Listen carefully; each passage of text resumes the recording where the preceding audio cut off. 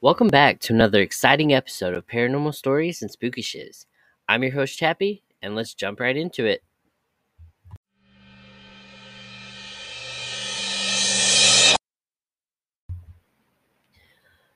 Alright, thanks for being back with me for part 2 of our UFO and alien encounters episodes. Last episode is all about UFO sightings and alien encounter stories. And today, I kind of want to mix it up, get some of those too, but show you the worldwide impact that some of these sightings have made, and then what some governments and NASA has to say about it. All right, so let's jump into our first article, which tells us that it's not localized. Although a lot of stories that we share are from the United States, it's not all from the United States. There are countries such as Africa, Asia, Australia, and Oceania, miscellaneous Europe, Canada, Switzerland, Portugal, Brazil, Spain, and Spanish speaking countries, the UK, are all some countries with eyewitness accounts of UFOs. So, with that being said, let's hop into this article from artangel.org and check it out. UFO sightings from around the world. Africa. Zimbabwe. Cynthia Hine reported in November 1996, I went to Bandura, some 90 kilometers from Harare, to interview a 17-year-old named Lloyd Karambakua, a student at the Herman Geminier Secondary School, studying his zero levels. This is what he told me. At between 1 and 1:30 on March 6, 1996, he woke up, and because he knew it would be quiet at that hour, he decided to do some studying for his exams. Whilst thus engaged, he heard a clicking sound, not unlike a telephone dialing, except there is no telephone in this area. It continued for some minutes, so Lloyd decided to check out what it could be. He opened the front door and looked outside. He could hear the sound coming from up the road, and when he glanced in that direction, he witnessed something very strange. He quickly went outside and hid behind a hedge to get a better view. He was able to observe a small figure, about 1 meter high, with a head like a rugby ball, dressed in all white overalls. On its back, the creature had a small satchel, attached to which was an aerial with a red flashing light. Lloyd was terrified. He told me he was asphyxiated with fear and ran back into his house, jumped into bed, and covered himself with the blankets. He slept fitfully for the rest of the night. At 6 the next morning, he went to look where the creature had walked and found several footprints, which he could not identify, which he attributed to the creature. When he arrived at school, he told his friends about seeing a ghost in the night, but one of his friends suggested it was a UFO. Lloyd is now under the impression that the creature is called a UFO. Opposite Lloyd's house is a teaching center guarded at night by a security firm. My inquiries led me to one of the guards who had been on duty at the center when she saw what she called a ghost. She was so disturbed by this event that she had found herself another job elsewhere. She told me that she heard clicking sounds and had been frightened, had hidden behind a wall and seen a figure in white. It passed her twice, and the second time the figure had been covered in rainbow colors. Zimbabwe. My name is John Reitman, and I farm near Feathersdorp, 150 kilometers from Harare. I am 31 years old. On the 5th of February 1996, I woke up from a bad dream just after midnight when I heard a car go past. I got up and looked out of the bedroom window, which faces the front of the farm. I watched as two cars passed each other, a straight sight, as there are usually few vehicles to be seen, and none at night. One car pulled into my gate, and I thought immediately, oh no, those guys are coming to pinch my new engine on the borehole. I rubbed my eyes and face to make sure I wasn't still asleep, and I looked at the car again. It was long and wide and made a low humming sound. I could see lights at the back, a row of red lights, and the front lights was shown high enough to illuminate the treetops. This car, or object, stopped at my gate for a good 30 seconds, and then drove on, as if the gate had been opened. And that was it. It was gone. I took my torch, my rifle, 4 farm workers, and my dog. I went out to the gate. Despite the fact it had just rained, there were no tire tracks or human tracks on the road. As we approached the gate, I could feel heat coming up from the surface of the road. A really oppressive heat radiating from the ground. Even my ears felt flushed with heat, and my workers and I were soaked with perspiration. It was about 12:30 by now, so when we found nothing further, we all went back home. It was only the following morning that it occurred to me that when we reached the gate, it was closed. That meant the car had disappeared through a closed gate, because I had been watching it when it disappeared and the gate hadn't moved. The next day, I sent one of the farm workers to fetch some sheep who were lost in the bush, and on his way back, he said he saw an object straddling the road. By the time he reached the spot, it was gone, but strangely enough, the sheep would not walk over the area where the object had been. Instead, they divided around it. My workers were convinced that it was a ghost, and because I am Christian myself, I believe it was a phantom or spiritual phenomenon of some sort. I don't believe in UFOs. South Africa. My name is Credo Mutwa. There are things that fly through the night that you call UFOs, that we in Africa call Abahambi Abavuteo, the fiery visitors. Long before they were heard of in other parts of the world, we, the people of Africa, had contact with these things and the creatures inside them. I can only speak with certain constraints because we are not allowed to talk in detail about these sacred things, or else the starships will stop visiting us. There is a creature called the Mutende Ya Ning, the gray or white creature with a large head, whose face is chalk white with large green eyes that go around the creature's head, so it could look at you over its shoulder.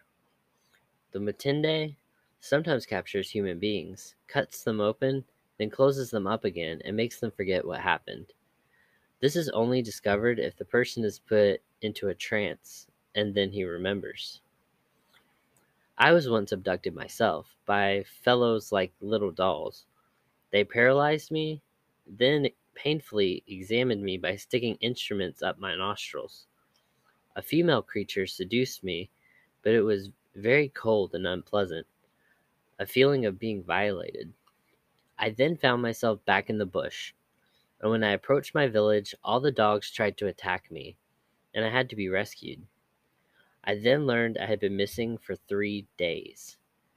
There are many creatures who are watching over us curiously, and I think they are regulating our development for some reason. Asia, Japan. My name is Satsumi Tanaka. I am 42 years old and the owner of the beauty parlor in Inaka City, Gunma Prefecture.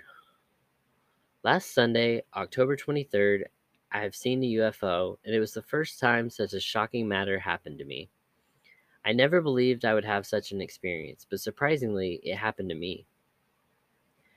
I was on the second floor of my house and casually looking out the east window when I caught sight of a white object, rather big, the shape impossible to describe, rising softly and perpendicular from the surface of the ground.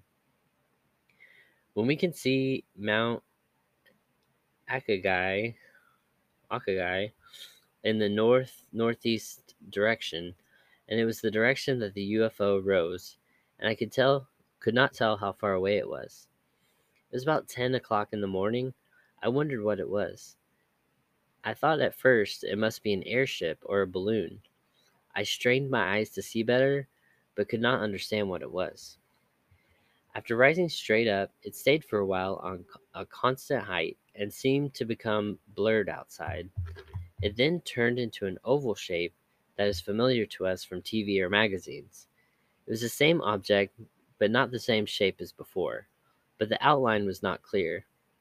Soon after, it moved to the right at a fast speed. It looked like a low altitude flight, but it all happened so quickly, and then it disappeared into the cloudless blue sky. I was so shocked. I felt out of my mind. This thing was so huge, but it disappeared just in a moment. I tried to explain what I saw to my wife and child, who were right beside me, but I couldn't. I just pointed and could only shout out in my surprise. My wife was very annoyed and said that everyone cannot see UFOs. Only some people do and some don't. By then it had disappeared. I was so excited that I went outside with my daughter and searched the sky, but it was too late. I still can't believe I had such an experience. I will never forget that movement and that speed. Something beyond common sense. It means to me that things exist that we don't understand. Alright? Saudi Arabia.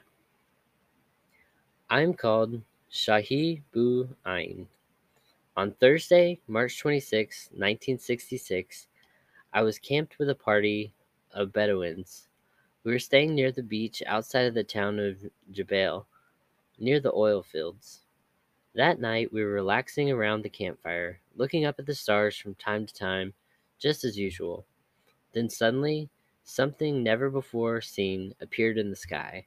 It was very large, brilliant blue. It had the definite shape of an oval. I rubbed my eyes in disbelief. So did everyone else. I thought we were dreaming. We watched the bright blue oval for several minutes as it hovered directly overhead, not too far away. Then, suddenly, it was gone. China. My name is Wang Kunkao. I live in Pusalu, a farming village 68 kilometers from Beijing. In my village, we believe something mysterious, perhaps cosmic forces, made themselves visible to us December 11th, 1999. In the early evening, we saw an object about the size of a person and shimmering with gold light move slowly up into the sky from beyond a nearby mountain. It was so beautiful, sort of yellow, shimmering. It looked like a supernatural being floating slowly up to heaven. This mysterious yellow object seemed to hover around the red roof of our small village hall. We just stood and watched until it suddenly disappeared. Then someone reported it to the authorities. I know this was something very real and very important. China. I am Colonel Li, commander of the airbase in Chengdu, where the Military Flight Training Academy is located. On October 19th, 1998, four radar stations in Hebei province reported the presence of an unidentified blip hovering over the academy. After ascertaining that the intruder was not a military or civilian flight, I ordered a Janel 6 fighter to take off and intercept the UFO. At least 140 people on the ground saw the object. To observers at the base, the UFO first appeared to be a small pointed star, and then grew larger and larger, perhaps as it descended to lower altitude. Witnesses described an object with a mushroom-shaped dome on top and a flat bottom, covered with bright, constantly rotating lights. The crew of the Jiangzhou 6 interceptor consisted of a pilot and a radar officer. The two officers reported that the object clearly resembled depictions they had seen in foreign science fiction films. When they got within 4,000 meters of the UFO over Xing County, it abruptly shot upwards, easily evading subsequent attempts to get closer. The flight crew reported that it appeared to be toying with the plane by repeatedly outdistancing it, then reappearing right above. The pilot requested permission to fire on the UFO and the plane's automatic 20 mm cannon. I denied this permission to shoot and told him to continue to pursue and observe the object. The pilot broke off pursuit at an altitude of 12,000 meters. when the plane began running low on fuel. The UFO then apparently disappeared before I could order additional planes to be sent. Alright, India. My name is Kanan. I am a teacher at a boys' school run by ISKCON in the village of Mayapura, West Bengal. I had a traditional Hindu religious upbringing, but later rebelled against this by adopting ideas of atheism and rational skepticism. However, I have now regained my interest in spiritual questions. As few years ago, I saw something that what was you would call a UFO, but I believe was a Vimana. It was during the Desert Storm battle. I had a class in the evening and I was listening to the BBC news of the battle, and some of the Batki Sastri boys in front of my house. We were following Saddam Hussein very meticulously at all his movements.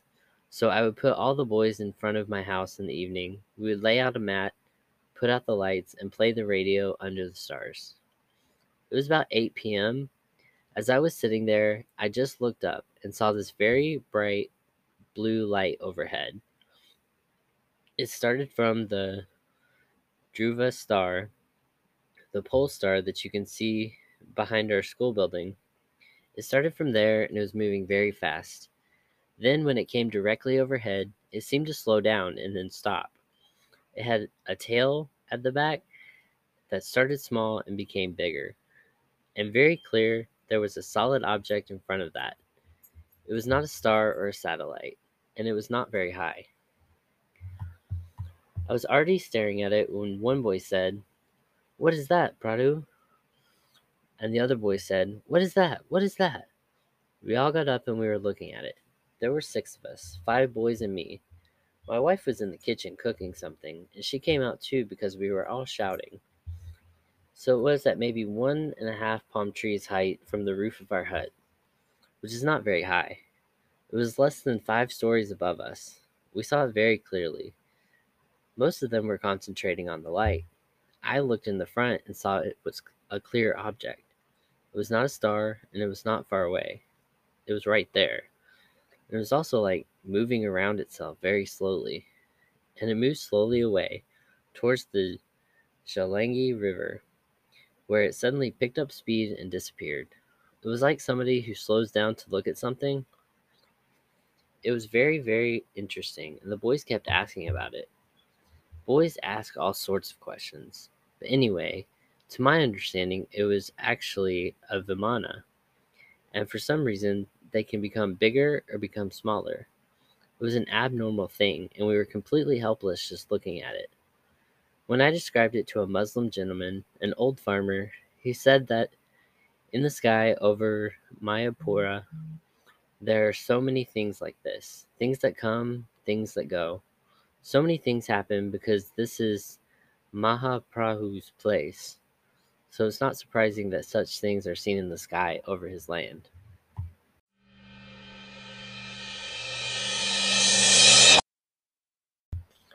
Alright, jumping right back in. Australia and Oceania.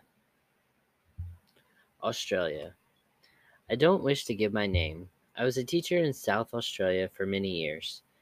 In 1976, I was hoovering my sitting room floor at around noon. Suddenly, I felt quite ill and thought I was going to be sick.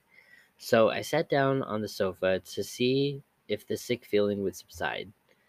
I then saw that I was not alone.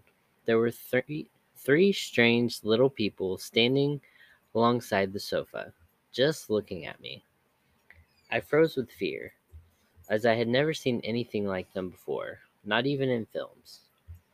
2 of them were short and fat, about 4 to 4.5 feet tall, with broad faces and enormous black eyes, with only a hint of where a nose or a mouth might have been, almost like a pencil drawing. They had wispy bits of brown hair at the back of their heads.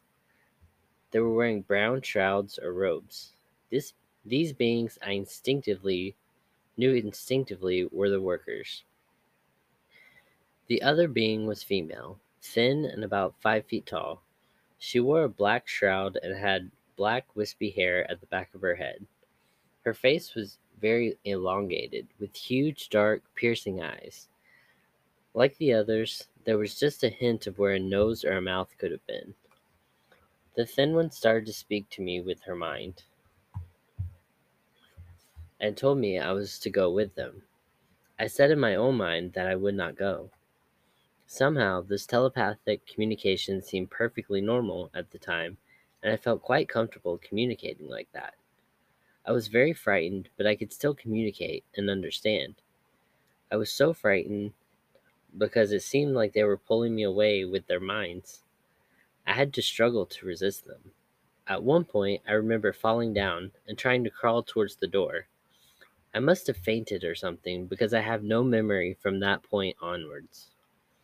When my husband came home at the usual time, I realized I lost about 4 hours. I still have no explanation for this experience. Alright, Australia.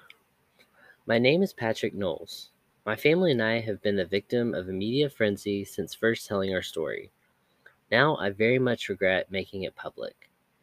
We have experienced unrelenting ridicule, being described as crazy or accused of making up a hoax just for money, and so on.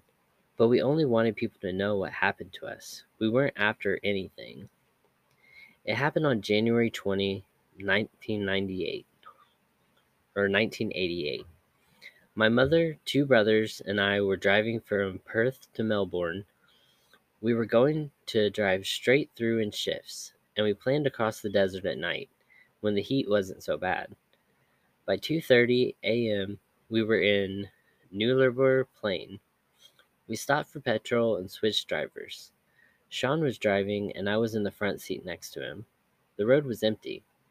Suddenly, we saw a bright yellow light up ahead, and Sean slowed down. As we got closer, the yellow light seemed to be emanating from an egg-shaped object, hovering just above ground level. We thought we might be seeing things, but then a caravan passed going the other way, and it swerved sharply to avoid the luminous egg. The closer we got to it, the more we realized it wasn't a normal vehicle, or a road signal, or anything like that. Sean swerved to avoid it, and we continued on, leaving it behind. Suddenly, the object started towards us. It appeared to accelerate with a tremendous speed. We drove on, and it literally chased us. The faster we went to get away from it, the faster this object went after us. I reckon we reached a speed of 125 miles per hour, but it caught up in a matter of seconds. Then Sean made a sudden U-turn and headed back west in the direction of the petrol station. The UFO also turned around. I don't know how the hell it was flying, because it didn't have wings or anything like wings. It just kept coming after us. Sean made another fast U-turn, heading back towards Melbourne again, but the UFO turned as well and kept pace with the car. In the back seat, everyone was scared. The dog started barking and whining. Then suddenly we were hit. It shot a beam of light out, and it punctured our back tire. The back tire was on fire. We started sliding across the road. I realized if we braked, we would have to confront the UFO, but Sean didn't have any choice. Then it landed on the roof of the car and picked the car up. It lit up the car like a microwave. The heat was intense. Our hair was standing straight up, and we felt really funny, like we were being dehydrated. It was awful and frightening, like our brains were being sucked out. My fear was that I would be pulled out of my body. I put my hand out the window and touched something spongy that burned my hand. I thought we were going to die. You could actually feel that car rising into the air. The car began to fill with a thick black fog. It was so hot, and all this soot, this junk, started covering us. Our voices started changing. You know how a tape deck sounds when the batteries start to go flat? That's what it was like.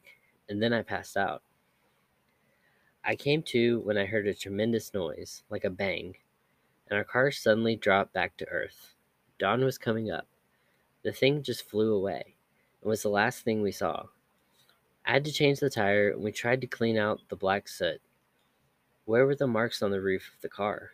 As soon as we could, we drove fast to the nearest roadhouse. We were too shocked to talk for a while. When we realized we had lost a couple of hours during the incident, we called the police.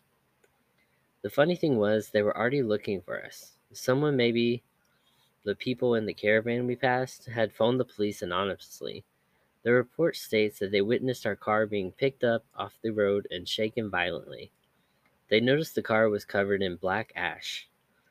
The police inspected our car and noted the ash, the bad smell, and the dents on the roof. They were they were convinced something had occurred. They took us to the hospital where we were treated for burns and shock. But then the media got a hold of the incident. I don't think a single reporter or journalist asked sensible questions or tried to console us for our fear. They just wanted to humiliate us. When our car was examined by forensic scientists, they found unexplained high concentrations of chlorine, an element not usually present in cars, animals, or desert environment. My family does not need proof of this sort because we all know what we witnessed and what we went through that night. Wow. Papua New Guinea. My name is Alex James. I live in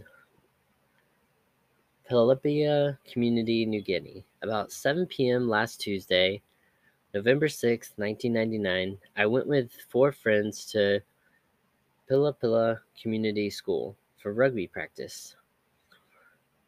We were going back to our village after dark when we saw some bright lights approaching. There were a lot of people about, some coming back from bathing, others were sitting around eating their dinners. When we saw the lights, they all ran inside and locked their doors, except for a few who just stood and stared. As the UFO approached us, we heard no sound. The streetlights all dimmed, just like a torch when the batteries are failing. It hovered over the coconut palms and looked huge. It was oblong in shape. As it passed slowly overhead, my friends and I were almost frozen as we watched. We felt as though we could not move or speak, because we were so shocked by the sight. Postain me tingum god papa, na nupella millennium na behind me tingam o movie awesome Star Wars. I think that was a different language. The bottom of the UFO was oblong shaped with bright lights all around the edges, and the top was like a pyramid shape with lights around it also. Just bright white, no colors.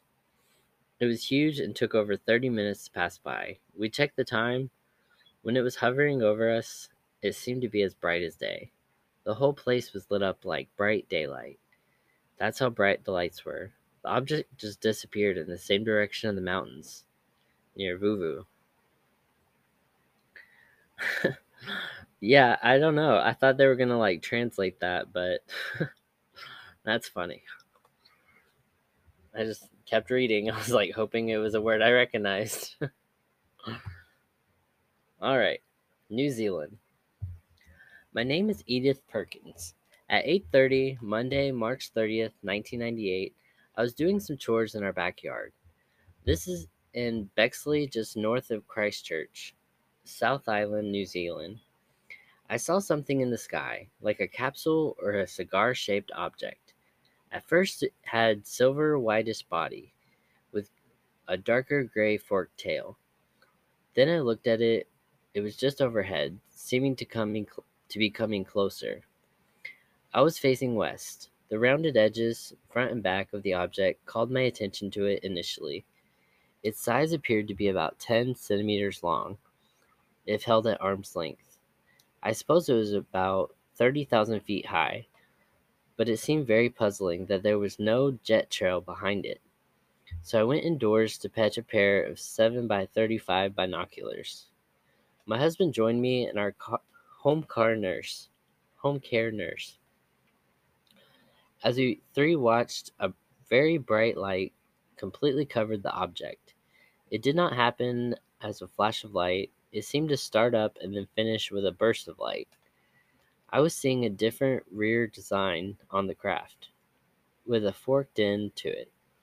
The color was now dark gray.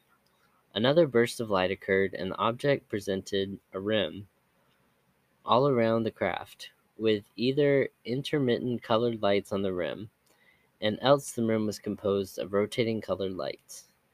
These were in the tones of reddish orange. The object then flew out over Pegasus Bay towards the northeast. Right? Hawaii. My name is Glenna Heller. This happened 2 years ago. I live in an apartment in the southernmost tip of Kauai. There were no further than perhaps 20 feet from our apartment, just going home, when out of the west came an enormous ball of light, moving very, very fast. It was opaque, white-yellow in the center, with many colors around the peripheries. It appeared to have a tail of light. No sound accompanied the object whatsoever, and it was very low to the ground, perhaps as much as 100 feet above our heads. As it reached nearly above us, it divided into 3 balls of light, all same size and color. As it moved to the east and away from us, we saw it divide into 7 orbs. I telephoned a friend on the north end of the island and told her to go outside quickly. She described what she saw to me, and it was the same, some 7 or so objects, lights near the ground. It appeared to be circling the island. The following day, our newspaper read, "Mysterious Light Show," with a full account of what had been seen, including the fact that similar occurrences had been viewed on Hawaii's Big Island the night before. No explanation had been found for that sighting either. It was identical to what we had seen. Europe. Poland. I am Dr. B. Plasek. The extraordinary event I am about to report was also witnessed by Mrs. E. Pluta and Messrs. something. J. Kaminska, G. Lundorf. On 5th of September 1980, Mrs. Pluta was pregnant, began to experience labor pains, and the ambulance was called. She and I, plus the driver and Stretch Bear, were traveling along a deserted country road when we encountered quite suddenly at 3:15 a.m. a huge crimson globe that came down out of the sky and paced the ambulance for about 45 minutes. As we were a team of professional medical workers, our first concern was the safety of the mother and the baby, and we were concerned the UFO is a distracting threat. For this reason, we did not get very emotional at the time. However, we came to a level crossing, and the 2 attendants in their hut were simply shaking with fear at the sight. We had to halt because the road was blocked by the huge crimson ball. To be more specific, this is what I believe we saw. At first, all of us in the ambulance saw the globe as a big red ball in the sky, some distance away. It looked larger than the full moon and was dark crimson in color. It immediately descended to treetop height and hovered about 500 meters from the ambulance. 1 second it hung in the sky about cloud level, the next it was hovering between 2 trees either side of the road at middle distance. All of us sensed the globe's ominous approach. As it cruised towards us at a very low height, following the road, I was always aware that it was never exactly in the sky, but probably was not very high above ground at that time either. As our ambulance approached the level crossing, so did the globe, and we each stopped there. The globe was less than a meter above the surface of the road. I got out to speak to the crossing attendants. I said, "Can you see what I see?" And they said, "We've been observing it for some time." I went back to the ambulance and told the other. They cannot help us at all. They're trembling with fear. At that point, Mrs. Pluta's labor contractions became more frequent, and we felt it was urgent to get to the hospital immediately. Since our path was blocked, I decided to call the police. I reported that there was an obstacle in the way and asked them to come immediately. "What kind of obstacle?" they asked. "A UFO," I replied. It was now 4:10 a.m., and all we could do was stay there and stare at the UFO. We had plenty of time to observe its details. Its surface displayed curved bands and stripes. with multiple of black lines traversing up and down in irregular patterns. These clear-cut markings reminded me of veins inside the human body. The ambulance driver said they looked to him like a huge net. As we watched, parts of the surface changed colors. There appeared to be orange-yellow patches on the deep crimson background. Then the globe dropped to only about 10 centimeters above the road, constantly changing colors, pulsating, but always with dull, muted tones. Suddenly, it gave off a strong white light that was so bright it reflected on the surface of the road. Out of sheer exasperation, our driver flashed his headlights at it twice. Immediately, inexplicably, it simply vanished. It was 4:15 a.m.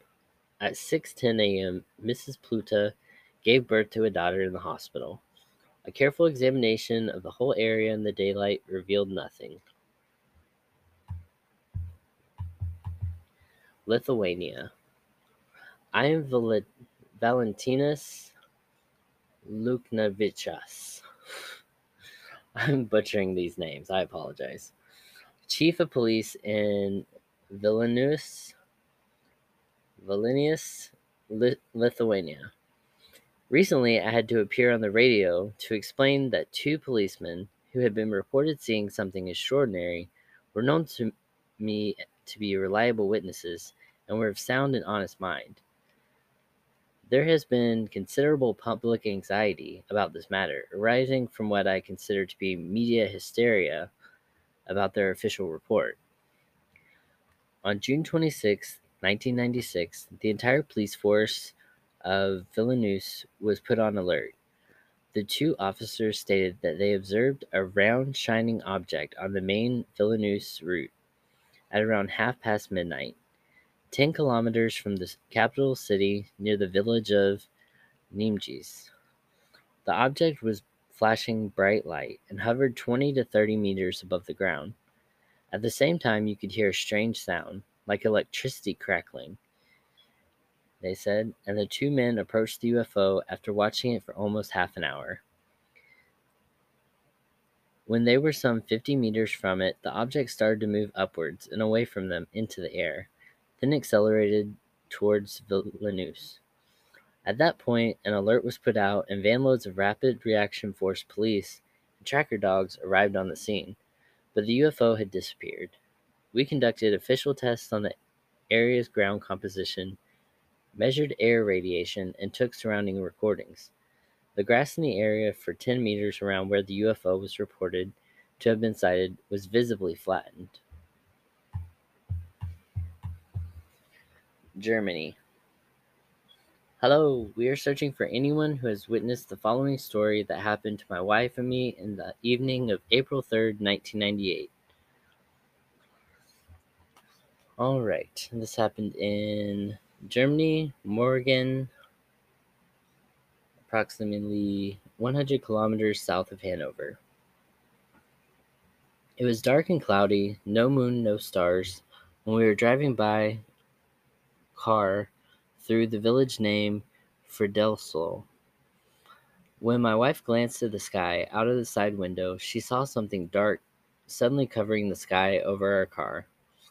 I drove the car and watched the road, so at the time I saw nothing. 1 minute later, a big rotating object flew down the hill over the meadow and crossed the road just over our car. We only saw the lights, which were in 2 concentric circles, about 10 in the order of 7 on the outer, 7 on the inner. The diameter was about 50 meters. There were no colored lights. All the lights were white and as bright as the headlights of a car. The rotation speed was about 1.5 rotations per second, so it wasn't easy to watch a single light. The diameter of one light was about 0.5 meter. The object flew at a height of 10 to 20 meters over the fields into a wood. I turned by changing its inclination just like an airplane or helicopter has to do to fly a curve. It quickly returned back to the road to stop beside our car and fly with the same speed, 100 kilometers an hour. It lifted up, changing its inclination to me so I could see its amazing size. 2 seconds later, it flew over the car to the other side, turned with the same movement to fly over the car again. This was repeated 5 or 6 times on our way. This wasn't all, but should be enough. There was no sound or noise except the motor of the car. There was no smell. The radio was turned off. The maximum speed of the object was about 400 to 500 kilometers an hour. The observed acceleration, 2 to 3 g. It's impossible that this was a projection on a cloudy day. When I look out the side window, I can't see the sky, only the hill. I met 3 other cars. Did they see the same thing? All right. Sweden. Call me Anders. On Saturday, March 23rd, 1974, I left a local election celebration and decided to walk home, about 5 kilometers away. I'd had a few glasses but was still sober. It was a starry, moonlit night, and I decided to take a shortcut that led over a hill. As I was climbing, a bright light came from behind, which I thought was a fast car. I moved off the road onto the grass verge when I realized it was not a car. The light passed right over me, almost touching my head, very quick. When I found myself immediately outside my home in Lindholm, ringing the doorbell frantically. When my wife opened the door, she saw that I had a wound on my forehead and my cheek was burnt. The next day, I telephoned the National Defense and was interviewed in detail by 2 investigators. They told me there were other witnesses. A woman cyclist reported seeing the light at the same time I did. A couple driving nearby saw what they thought was a new water tower with extremely bright lights shining out of its windows. Later, they realized there was no water tower at that spot. I still have a scar on my face to this day. Whenever I touch it, I feel a tingling sensation, and I experience a wonderful feeling of oneness, of unity with the earth itself. Denmark. In June 1951, I heard a strange whistling sound and saw an object land in a meadow. I approached to it within 50 meters, only to find myself completely unable to move. I noticed that the birds had stopped singing and the cows also appeared to be paralyzed.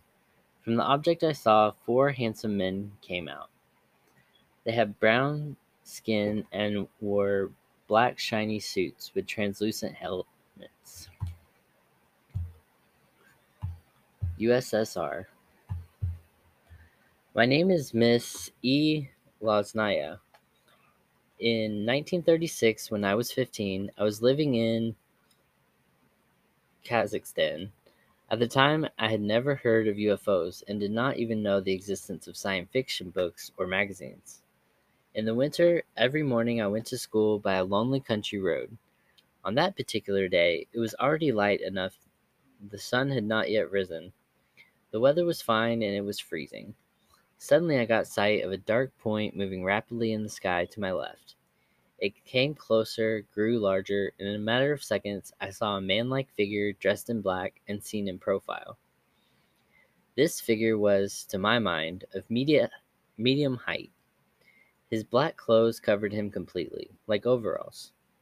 I could clearly see his head, and more exactly, something like a helmet, and enormous square arms tightly fixed to his body. I could see behind his back an oval thing, something like a rucksack. Looking with fright at the flying man, I suddenly noticed that he had changed his course and was now flying towards me. When he turned, I saw his right arm was slightly bent at the elbow. Now I saw him full face, but could not discern any features because in the place of a face, there was just an entirely black surface. At that instant, I heard an increasing rumble, as if it was a flying mechanism, not a living being. By now, the distance between us had shortened to about 40 meters. I was terrified and tried to look somewhere to hide, but there was nowhere in the snow-covered steppe. I then turned again towards the flying man and saw nobody. Nothing unusual was to be seen. Maybe he had made a sudden change in his course, or maybe he had dived in the snowbank but the next minute I was running towards my home. This sighting only lasted a minute, but I have remembered every detail clearly all these years. Italy. I am Major Francesco Zoppi, former chief pilot of the Orsa Maggiore Squadron of the Italian Army Light Aircraft Corps, 21st Helicopter Group. On October 27, 1977, we had taken off in the helicopters for a normal training flight, when at a distance of 300 meters, I saw in front of me an extremely bright orange-colored circle. It looked like a ring of fire in the sky. We at once contacted the control tower, who replied that nothing was visible from the ground. Meanwhile, the fiery circle continued to be there, right in front of us, and moving at a speed almost identical to our own.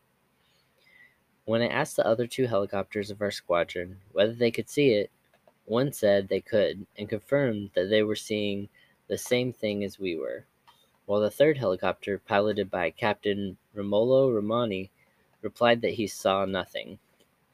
The luminous circle then suddenly vanished, at a speed impossible for any aircraft of this world to equal. I called the control tower again, and was informed that in the meantime other people had seen it and had been following it with binoculars, but the radar had detected nothing. Malta. Mr. X was driving along a dirt road near Famjuri at 9 p.m. He heard a buzzing noise which increased in pitch until his car's engine went dead. He looked out the window and saw what he described as a platina flag, a glowing plate-like object. This appeared to be descending directly onto his car. He panicked and tried to get out the door, but the door seemed jammed. He could do nothing except brace himself for impact. When nothing happened, he looked out again and saw the object hovering at 20 meters above his car. The noise it had emitted became a hum. It hovered over him for 10 minutes. During that time, he didn't move from his seat. Without warning, it rose at an incredible speed until disappearing into the distance. The car normally started, and frightened out of his wits, Mr. X drove like a madman to where he had to meet his friend. On the way, he stopped for a drink, a double whiskey, and recounted his story to the barman. The barman, who is personally known to the researcher, confirmed that Mr. X looked as if he had seen a ghost. Mr. X was illiterate, so his story could not have been faked after having read a UFO book.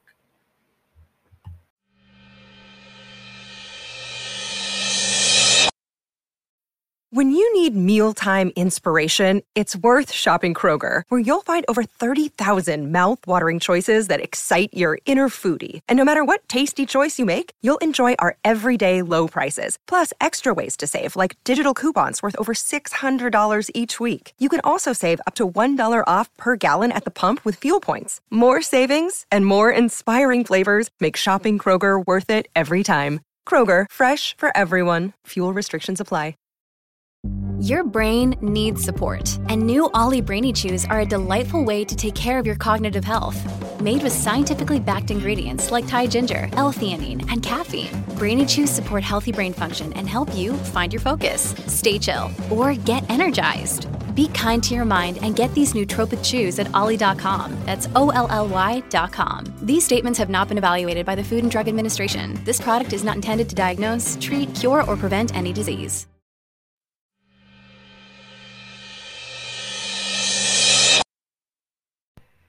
All right, so that gives you a taste of what that article had to offer. If I were to read the whole article, it would take 2 hours. There are a lot of UFO sightings and alien encounters all over the world. Sorry if I didn't mention your country. It's still on that article, though, if you want to go check for yourself. We're going to hop on over to some more stuff so that we can pack some more into this episode. We're hopping over to ABC News. An article by Luis Martinez called "The Pentagon Now Reports About 400 UFO Encounters. We want to know what's out there," is in quotes. Officials are reasonably sure pyramid-shaped objects in one video were drones. Top Pentagon officials told a House panel on Tuesday that there are now close to 400 reports from military personnel of possible encounters with UFOs, a significant increase from the 144 tracked in a major report released last year by the U.S. intelligence community. A Navy official also said on Tuesday's hearing that investigators are reasonably confident that the floating pyramid-shaped objects captured on one leaked, widely seen military video were drones. That footage, while the military confirmed last year was authentic, had helped spur the interest in purported UFOs, also referred to as unidentified aerial phenomena, or UAPs. Indiana Representative Andre Carson, the Democratic chairman of the House Intelligence, Counterterrorism, Counterintelligence, and Counterproliferation Subcommittee, called Tuesday's hearing, the first in more than 50 years focused on the aerial incidents. UAPs, Carson said, are a potential national security threat, and we need to be treated that way. For too long, the stigma associated with UAPs has gotten in the way of good intelligence analysis, he added. Pilots avoid reporting and were laughed at when they did. A number of UAP reports has risen to approximately 400, a significant increase from the 144 between 2004 and 2021 that were tracked in last year's report, according to Scott Bray, the Deputy Director of Naval Intelligence. Bray told the House panel that the spike was due to a reduction in the stigma associated with stepping forward to report such incidents in the wake of the 2021 report. We've seen such an increasingly number of unauthorized and unidentified aircraft or objects in military control training areas and training ranges and other designated airspace, Bray said. Reports of sightings are frequent and continuous. But Bray believes many of the newly disclosed accounts are actually historic reports that are narrative-based, from prior incidents that people are now coming forward with, which leads him to believe that there will be fewer new accounts in the future. Last year's intelligence report could only explain one of the documented 104 encounters and did not contain the word alien or extraterrestrial. The report stated that the UAP incidents would require further study. At Tuesday's hearing, Bray echoed last year's conclusion that most of the phenomena were likely physical objects and noted that the UAP task force doesn't have any wreckage that isn't consistent with being terrestrial origin. Even so, Bray said, questions remain. I can't point to something that definitely was not man-made, but I can point to a number of examples which remain unresolved, Bray said, citing a video of a 2004 incident in which a Navy pilot recorded an unusual tic-tac-like object over the water. We want to know what's out there, as much as you want to know what's out there, said Ronald Moultrie, the Pentagon's top intelligence official, who also testified at the hearing. Moultrie said the Pentagon is establishing an office to speed up the identification of previously unknown or unidentified airborne objects in a methodical, logical, and standardized manner. We also understand that there has been a cultural stigma surrounding UAP. Our goal is to eliminate the stigma by fully incorporating our operators and mission personnel into standardized data gathering process. Our goal is to strike that delicate balance, one that enables us to maintain the public's trust while preserving those capabilities that are vital to the support of our service personnel. Bray said, Navy and Air Force crews now have a step-by-step procedure for reporting on an UAP on their kneeboard in the cockpit, that these efforts have led to more reporting. The increasingly mainstream interest in UFOs and UAPs have sparked in recent years by leaks of once classified videos and the Navy's release of footage that their pilots' own encounters. At Tuesday's hearing, the defense officials played 3 clips to help explain how brief the aerial incidents could be, making it very difficult to determine what was seen in the videos. In one of the more notable cases, the official detailed how considerable effort went into determining a theory for what was observed. Bray played footage taken in July of 2019 off the California coast from the deck of the destroyer USS Russell that seemed to show several pyramid-shaped objects hovering above the ship.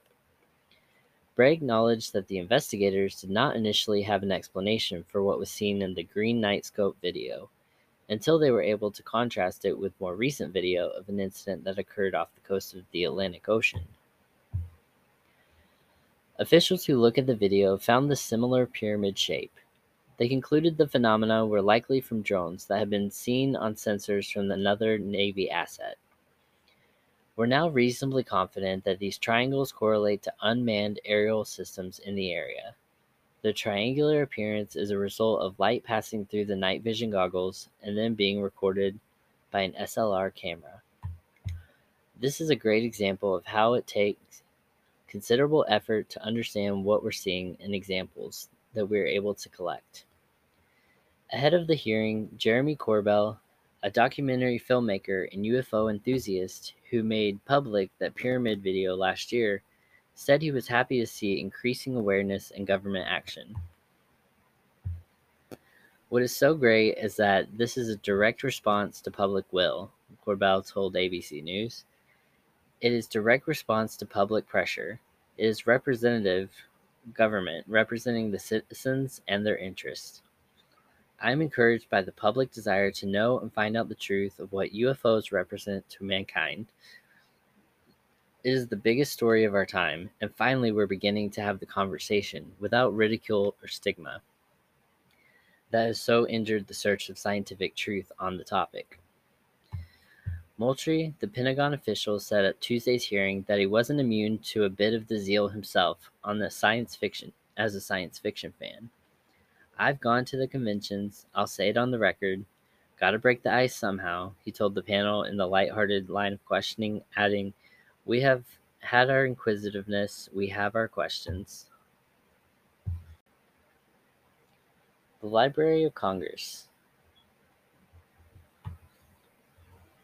Finding our place in the cosmos, from Galileo to Sagan and beyond. UFOs and aliens among us. In the 1940s and 50s, reports of flying saucers became an American cultural phenomenon. Sights of strange objects in the sky became a raw material for Hollywood to present visions of potential threats. Posters for films like Earth versus the Flying Saucers from 1956 illustrate these fears. Connected to ongoing ideas about life on the moon, the canals on Mars, and ideas that the Martian civilizations, flying saucers have become to represent the hope and fears of the modern world. Are these alleged visitors from other worlds peaceful and benevolent, or would they attack and destroy humanity? The destructive power of the atomic bomb called into question the progressive potential of technology. Fear of the possibilities for destruction in the Cold War era proved fertile ground for terrestrial anxieties to manifest visions of flying saucers and visitors from other worlds who might be hidden among us in plain sight. Aliens among us and fear of the others. If UFOs were visiting our world, where were these extraterrestrials? Could they be hidden among us? Comic books and television illustrates how the possibility of extraterrestrial visitors reflected anxieties of that era.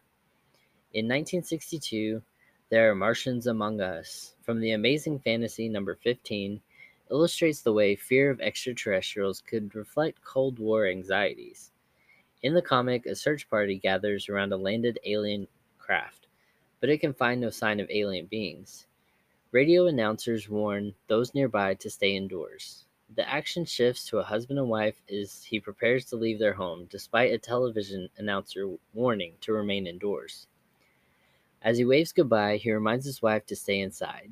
The wife, however, decides to slip out to the store and is attacked and dragged off. The husband returns home, finding it empty, runs towards the telephone in a panic. In a twist, the ancient husband reveals that he and his wife are the Martians. Wow. The fear that there might be an alien enemy in our midst resonates with the fears of the Soviets and communists from the McCarthy era. Ultimately, in the story, the humans are the ones who accost and capture the alien woman. The shift in perspective puts the humans in the position of the monsters.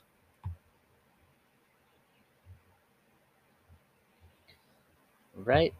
Scientists and astronomers express varying degrees of enthusiasm for the possibility of intelligent life in the universe.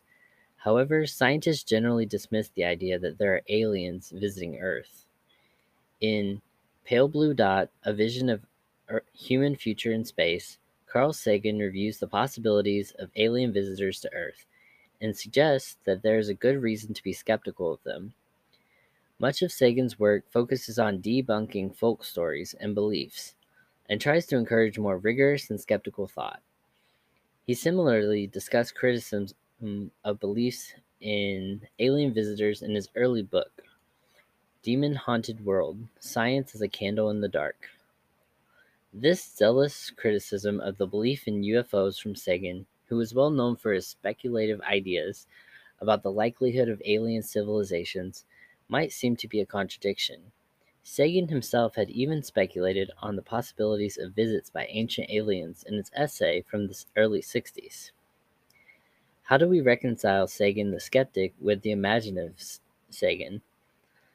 Far from a contradiction, these two parts of Sagan's perspective offer a framework for understanding him and the interchange between science and myth about the life on other worlds.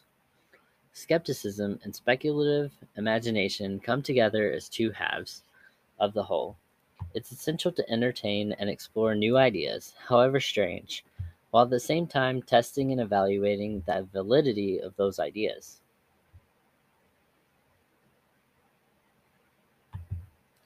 All right. Also on the Library of Congress, Finding Our Place in the Cosmos, from Galileo to Sagan and beyond. But this one is Messages to and from Outer Space. As the 20th century began, interest in the potential life on Mars and possible civilizations there led to a search for signals. Could we communicate with another planet? How might we look for signals and messages from other worlds? In 1896, a newspaper article titled A Signal from Mars offered one example of how we might receive communications from the planet. In noting a luminous projection of the southern edge of the planet, the article suggests this might be because the inhabitants of Mars were flashing messages to Earth. We can find this same idea in a piece of music, a 1901 piece, A Signal from Mars, March and Two Step, offers music that Martians might be playing for us. From the cover illustration, it would appear the one rather civilized Martian is using a spotlight to communicate the tune while the others watch Earth with a telescope. Soon the development of radio technology would provide a much more powerful way to listen and send messages to other worlds. Tesla promises radio communication with Mars. In the late 19th and early 20th century, the idea and development of wireless telegraphy, sending and receiving electromagnetic waves through the air, offered new method of searching for communication from space. In 1901, engineer Nikola Tesla, who is also purportedly a Venetian from the planet Venus, some claim, made the astonishing claim that he was receiving radio communications from Mars. His story was picked up and reported on broadly in the press. An article from the Richmond Times offered an extensive description and commentary on his alleged discovery. As he sat beside his instrument on the hillside in Colorado, in deep silence of the austere, inspiring region, where you plant your feet in gold and your head brushes the constellations, as he sat there one evening alone, his attention exquisitely alive at that juncture, was arrested by a faint sound from the receiver. 3 fairy taps, one after another, at fixed intervals. What man who ever lived on this earth would not envy Tesla at that moment? While Tesla alleged communication with Mars captured the media attention, it did not capture much serious interest from scientists. Hello, Earth. As radio took off, so did the stories communicating with Mars. One such article from 1920, Hello, Earth. Hello, Macaroni believes he's receiving signal from the planets, provides extensive commentary on the similar signals observed by the Italian engineer Guillermo Marconi. Aside from the describing this discovery, the article quotes, Thomas Edison is saying that Marconi's work offers good grounds for the theory that inhabitants of other planets are trying to signal us. As radio developed as a medium for communications in the early 20th century, it also positioned for listening for contact from other worlds. While it would quickly become clear there weren't signals from Mars, radio would play a critical role in the search for life on other worlds. In the 1930s and 40s, radio became an invaluable instrument for observing the heavens. As astronomers began developing radio telescopes, they made discoveries of various sources of electromagnetic waves in the heavens, and these became useful sources of observation data about space. Intergalactic contact and the Drake equation. In the 1960s, Frank Drake, Carl Sagan, and a number of other scientists began searching for signals indicating the existence of intelligent life elsewhere in the universe. As it became increasingly clear that there was no intelligent life on other planets in the solar system, it became possible to detect signals from much further away. The Drake equation was a way to estimate the number of civilizations out in the galaxy that could be sending out radio signals we could detect. The goal of this equation is to define the parameters for figuring out the possible number of civilizations in our galaxy that we might be able to communicate with. Each of the variables after the equals sign are multiplied together to give a result. R is the rate of the star formation, Fp is the fraction of those stars in the planet, Ne is the average number of planets that could, in theory, support life. This would be the fraction of planets that could support life that at some point do in fact support life. This other is the fraction of those planets that actually develop intelligence. And so on and so forth. In general, Sagan and Drake were excited about the possibility of contacting intelligent life in the universe because their own ideas about the progressive value of technology and science.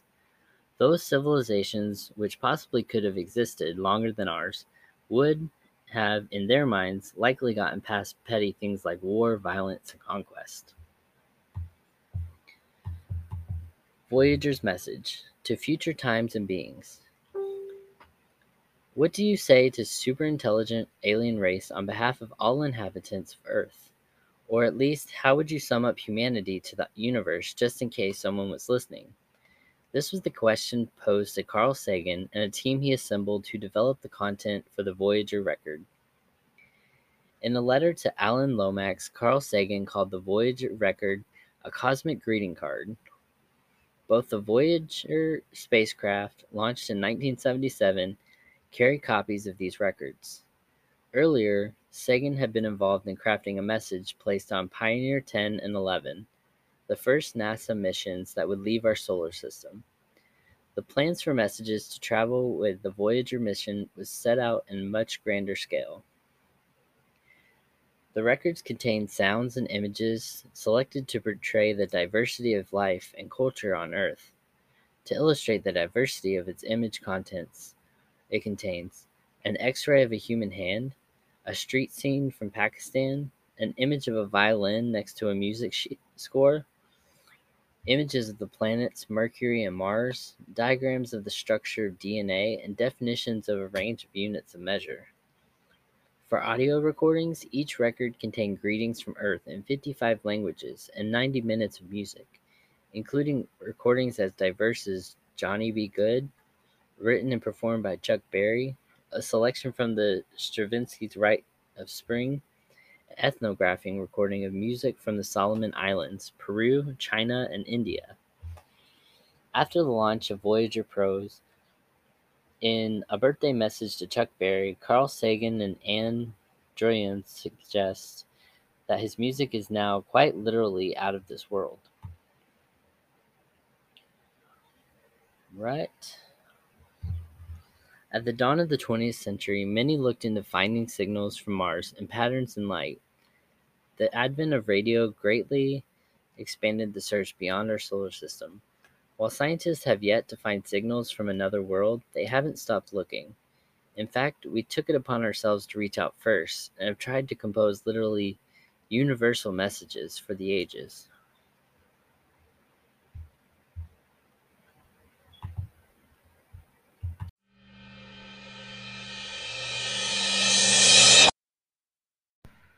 All right, we go over to The Hill, who has a really cool article. NASA used religious experts to predict how humans may react to aliens by Brooke Migden. It was written late last year. The story at a glance. Religious experts have examined how each of the world's major religions may respond to news that intelligent life exists on other planets. One religious scholar has said. The scholar, the Reverend Dr. Andrew Davidson, said his work focused on the connection between astrobiology and Christian theology, and the prospect of there having been many incarnations of Jesus Christ.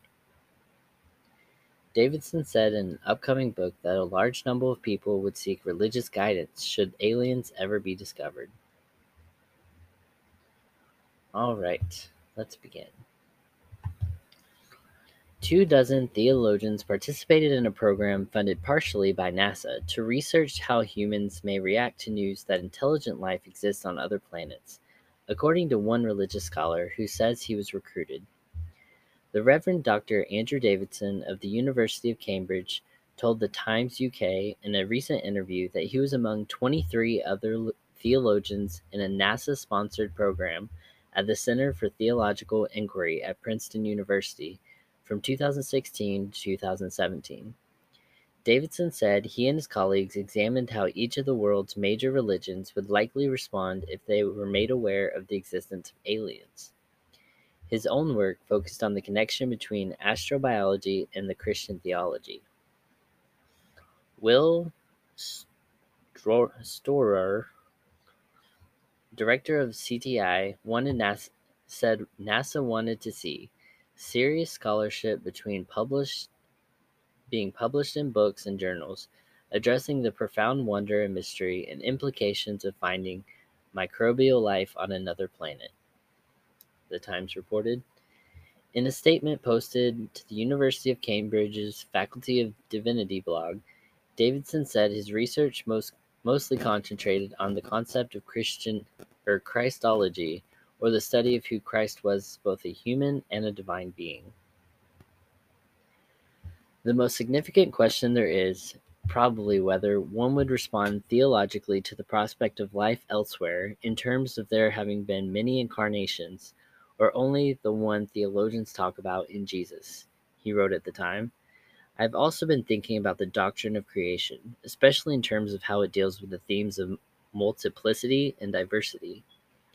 Davidson added in the blog post that his research hasn't been limited to religious text, around which other research on the topic of extraterrestrial life has tended to center. I think theologically about life elsewhere in the universe. There has been a tendency to pick up mainly on passages from previous theological work, where other life has been the topic under discussion. I want to move beyond that and join the discussion to a much wider range of material and perspectives. Perhaps the main discovery I would report on to date is finding just how frequently theology and astrobiology has been a topic in popular writing for at least a century and a half. Davidson's upcoming book, Astrobiology and Christian Doctrine, set to be published in 2022, will cover part of this work with CTI and NASA. According to the portion of Davidson's book obtained by the Times, a large number of people would turn to religious traditions for guidance if aliens were ever discovered. Detection of alien life might come in a decade, or only in future centuries, or perhaps never at all. But if or where it does, it will be useful to have thought through the implications in advance. NASA's astrobiology program provides partial funding through a grant to CTI in 2015, with the agency-funded portion of the project concluding in 2017.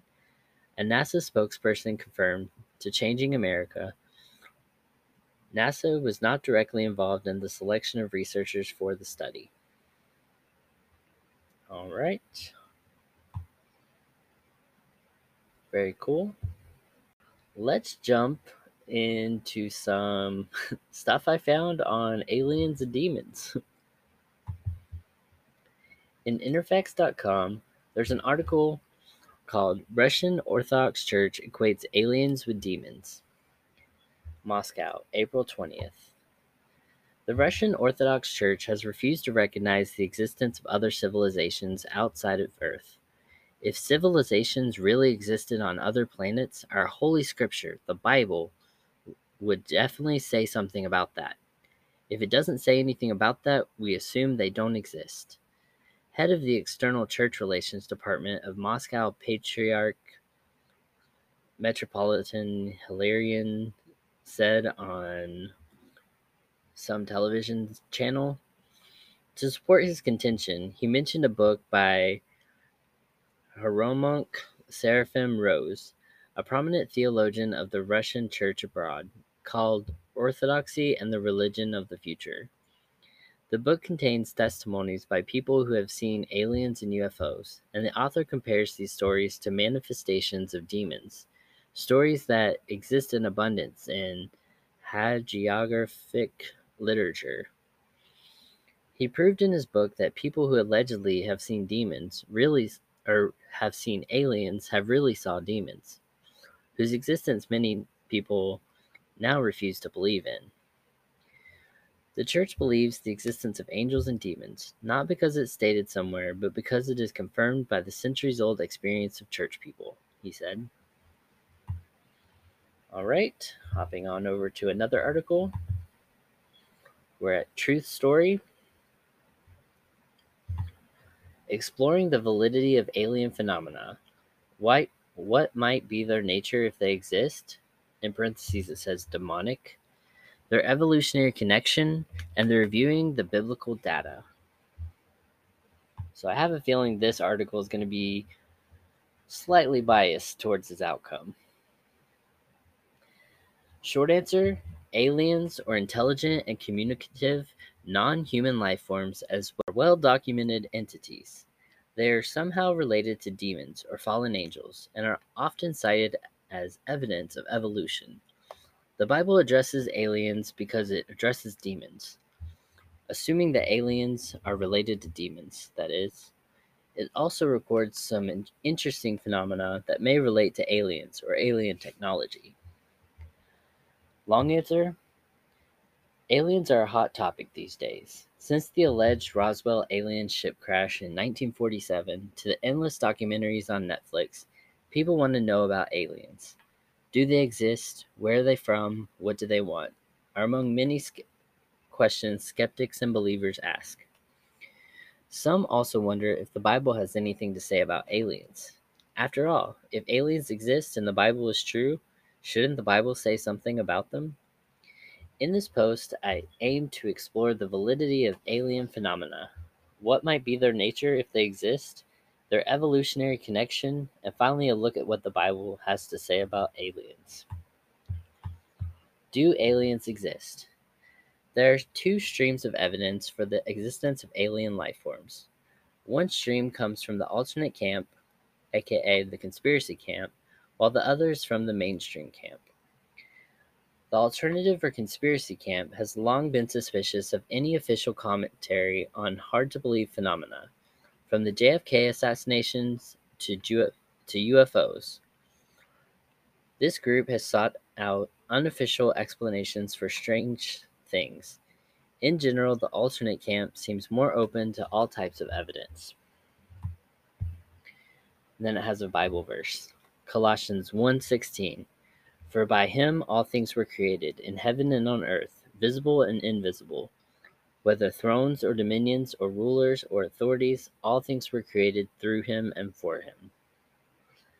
Personally, I am interested in conspiracy or non-mainstream content. I do not endorse everything they publish since some of their content is blatantly anti-Christian, but I provide the info to help you decide whether aliens exist. For instance, Serious Disclosure in 2017 proposes several lines of evidence for aliens, including 800 people who affirm alien or alien technology in the US government or military, Atacama humanoid body that has alien question mark in parentheses, world governments acknowledge existence of aliens at various times, including UK, US, Australia, New Zealand, Brazil, Russia, Canada, Denmark, France, Japan, and more. And hundreds of photographs and videos of aliens or UFOs. On the other side, there's mainstream stream of alien evidences and hypotheses. These sources usually ignore the photographs and videos because they can be faked. Non-alternative sources tend to accept data that is vetted by the scientific community. NBC News in 2015, a mainstream outlet, cites several reasons why alien life forms are possible. These include the number of potential planets in the universe provided ample opportunity for life to arise through evolutionary processes. Life thrives in extreme environments, hence life on planets could do the same.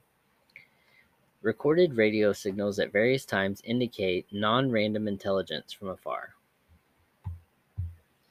Believing in alien life forms used to be confined to the fringe elements of society, but with the consistent dripping of information from alternative to mainstream news sources, more Americans believe in some form of alien life forms than not.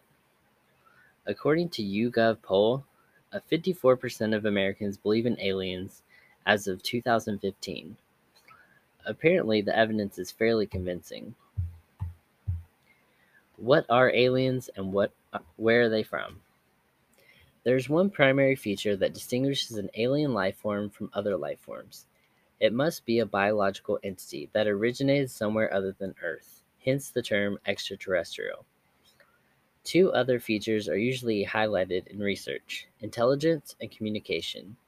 In other words, ETs are usually not described as single-celled amoebas by those who claim contact with aliens, but can process information similar to or better than humans. Secondly, these aliens can communicate with us. Many claim aliens use telepathy, unlike typical human language. Again, it has a Bible verse. And no wonder, for Satan himself masquerades as an angel of light. 2 Corinthians 11:14. Opinions vary on the nature of aliens. Many accept the traditional explanation that aliens originated in some other part of the galaxy. These beings have supposedly traveled many light years to arrive on Earth. However, many Christian researchers reject this idea. They opt for a more sinister explanation, that aliens are more spiritual in nature or demons with alien skin. One author gives 10 reasons why aliens are demons. His reasons include: aliens exhibit similar behavior to biblical demons. Aliens explaining their origins change as time goes on and knowledge of the cosmos improves. Aliens also often contact occultists and New Agers, and not Christians. Alien abductions can be stopped by invoking the name of Jesus. Michael Heiser is an Old Testament scholar and Christian ufologist. Heiser agrees that aliens are somehow related to demons. He helped produce a 90-minute documentary explaining how aliens are really demonic in nature. Aliens and evolution. God created everything. If aliens exist, God either created them or allowed for them to develop into what they are now. That would be a basic Christian belief. However, many alien believers reject this presumption. Instead, they import their own evolutionary biases into the subject and assume aliens evolved on other planets just like human beings evolved on Earth. Astrophysicist Jason Lisle commented on this theory. The idea of extraterrestrial life stems largely from a belief in evolution. Recall that in an evolutionary view, the Earth is just another planet, one where the conditions just happen to be right for life to form and evolve. If there are countless billions of other planets in our galaxy, then surely at least a handful of these worlds would also have had the right conditions. Extraterrestrial life is almost inevitable in an evolutionary worldview. Aliens seem to be part of yet another plank in a rickety platform of modern evolutionary theory. If aliens exist and presumably evolved on other planets, it would be a vote of confidence for the evolutionary worldview. This is almost a universal belief in the non-Christian segments of the UFO community. It says, "In the beginning, God created the heavens and the earth." Whether macroevolution, non-human life is greater, or non-life is greater than humans, actually happened in a separate discussion entirely. The point is, aliens are used to justify that belief. And if aliens are really demonic in origin, their existence would not help evolutionary theory. What the Bible says about aliens. So does the Bible mention aliens? Assuming that aliens are demonic entities, the Bible has much to say about them. Demons, that is. Demons shudder at God, possesses certain people like puppets, inhabit pigs, teaches things about Scripture, give false signs of miraculous power. In that sense, the Bible has much to say about demons, if they are aliens. Alright. One guy says, the Bible is silent about extraterrestrial life forms as popularized in science fiction and entertainment media, yet it is by no means silent about real extraterrestrial life in all its great abundance. The beings spoken of in the Bible are real. They have appeared and spoken directly to humans. The Bible records the existence of many millions of angelic beings who are ministering spirits to mankind in fulfillment of God's purpose. On the other hand, the Bible mentions other phenomena that Christians and non-Christian researchers have tied to aliens. These events should always be interpreted with a biblical framework, though they are not always treated like that. Examples are: the Nephilim were born to the daughters of men and the sons of God, indicating the existence of angelic and human hybrid beings, possibly alien life forms. Elijah was taken up in heaven in a chariot of fire, akin to a UFO. Ezekiel's wheels have been interpreted as UFOs. Zechariah's flying scroll is sometimes interpreted as a UFO. In sum, the Bible addresses aliens, but not in the same categories as modern ufologists. Often the researchers reinterpret biblical texts to fit their traditional beings from other galaxies' worldview, but that does not align with normal biblical interpretation. This is a problem.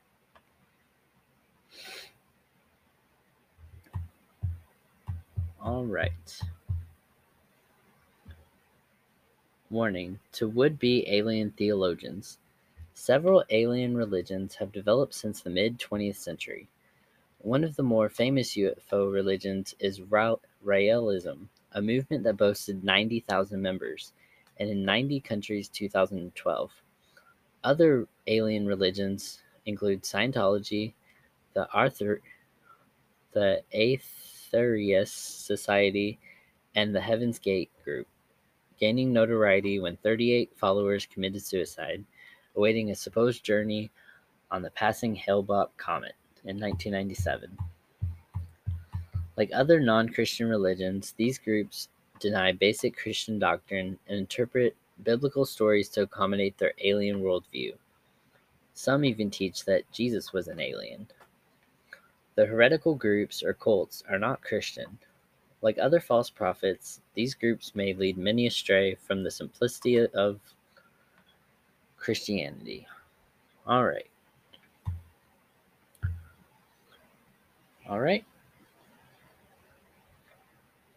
That was written by Brandon Clay.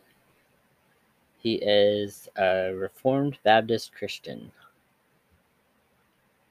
All right. So that was one perspective. And let's take a break.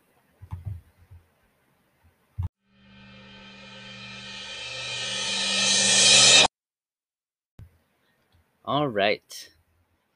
With that in mind, let's hop over to what planets can sustain life. We hop into futurism.com and meet 7 alien planets most likely to have life by Jolene Creighton. Our universe is a terribly large place. It extends some 92 to 93 billion light years end to end, and the kicker? This is just the observable universe. Ultimately, there's a grand portion of the cosmos that we cannot see.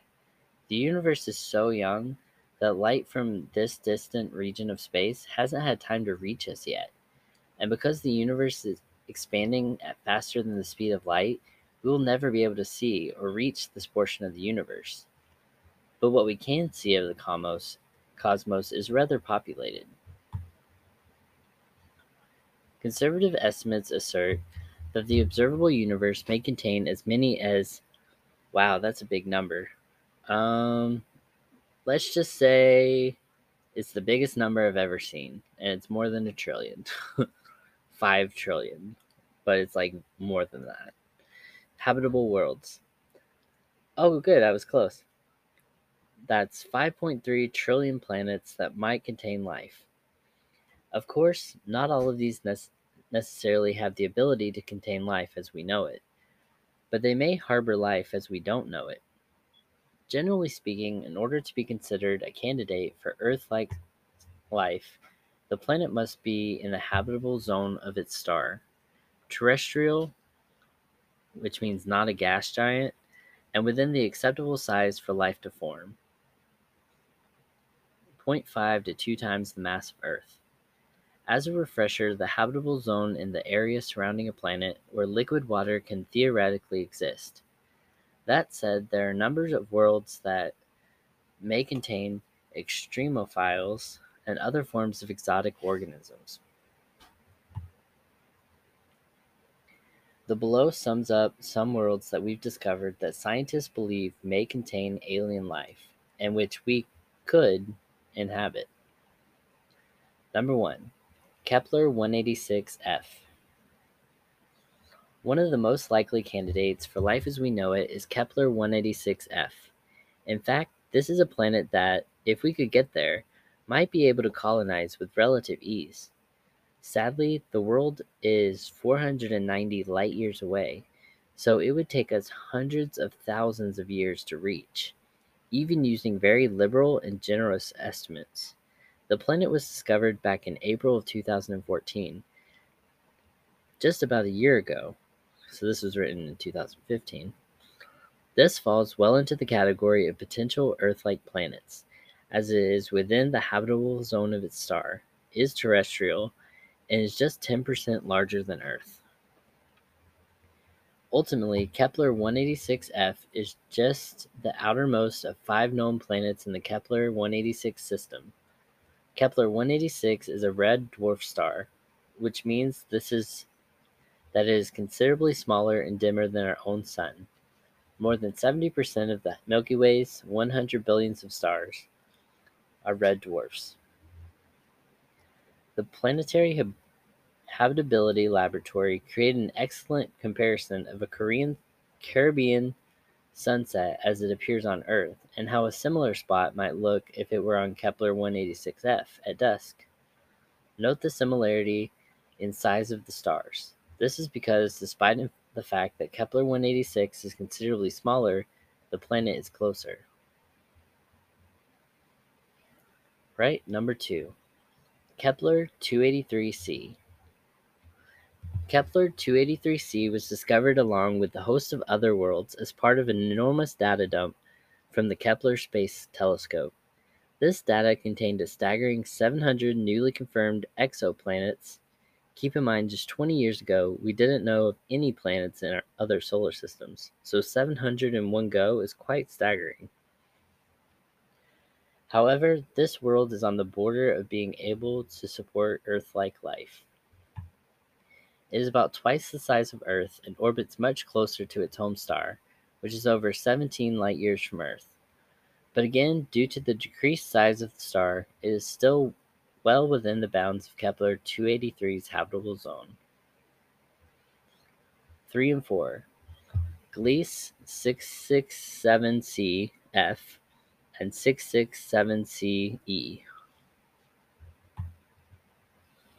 Personally, if we were going to try and make our way to any planet that might be habitable, I think it would make an argument for either Gliese 667c F or Gliese 667c E. That's because these worlds would offer an amazing view. Why? They have 3 suns. Because this is a triple star system, there are 2 of the strangest potentially habitable worlds that we've ever discovered. Like the other worlds covered, both planets fall inside their star's habitable zone, and at just 22.1 light years away, it would take some time to get there, but the travel would be a tiny bit more manageable. 5 and 6. Kepler 62e and Kepler 62f. As their name suggests, these Kepler 62 planets are some other worlds that were discovered by NASA's Kepler Space Telescope.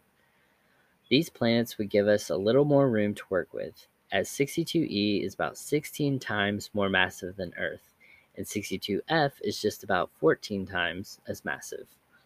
These worlds are quite out there, at least as far as our ability to travel goes.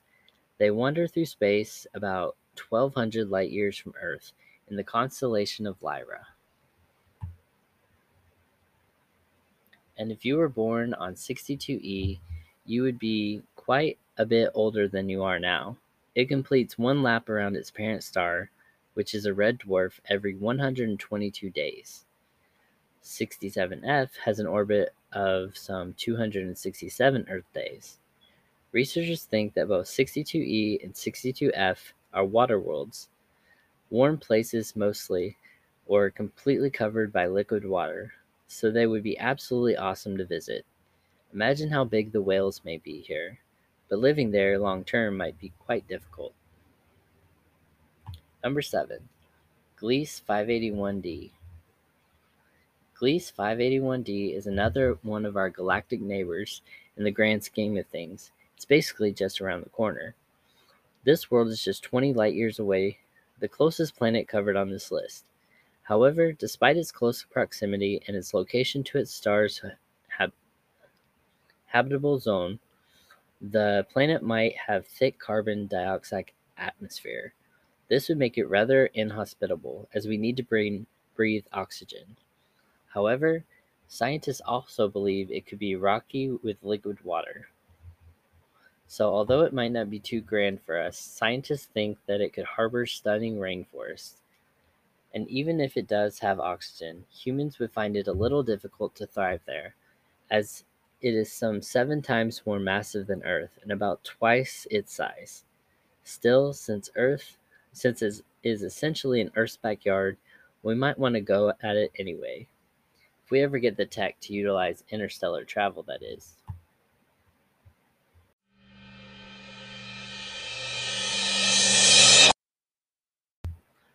All right, very cool stories.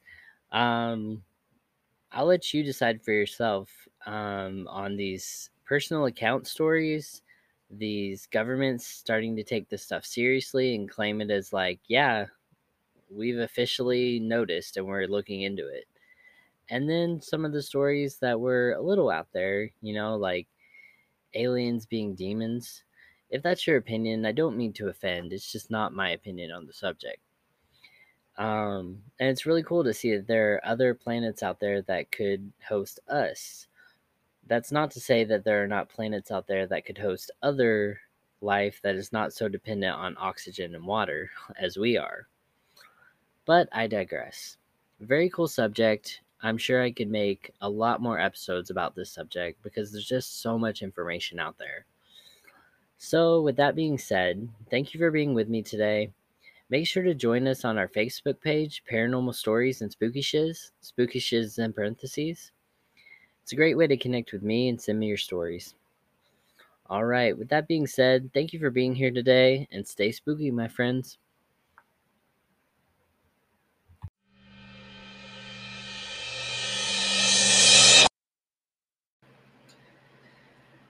Hey, my spooky friends. I'm taking a hiatus from the podcast for now. As always, supernatural things really ramp up whenever I talk about them. I will still post or put out a new episode from time to time, but for now, I gotta do what's best for me and my peace of mind. Things have been adding up. Last night, my dogs barked and growled for a couple hours while I was putting together an episode on selling your soul. Also, I couldn't soothe them or make them quit. I had to actually call somebody to come over before they would even calm down. That, on top of seeing things in my house and stuff being thrown, I'm just going to step away from now. I am sensitive to these things, and I guess I've been manifesting this energy all month. Hopefully, I can get it sorted soon so I can get back to the podcast. I am grateful for any who have listened this far. I will be also working on a new podcast called the Not Normal Podcast. You can join me at Facebook over at the Not Normal Podcast. It's in a public group. And I'd like to wish you all stay spooky, my friends, but not too spooky.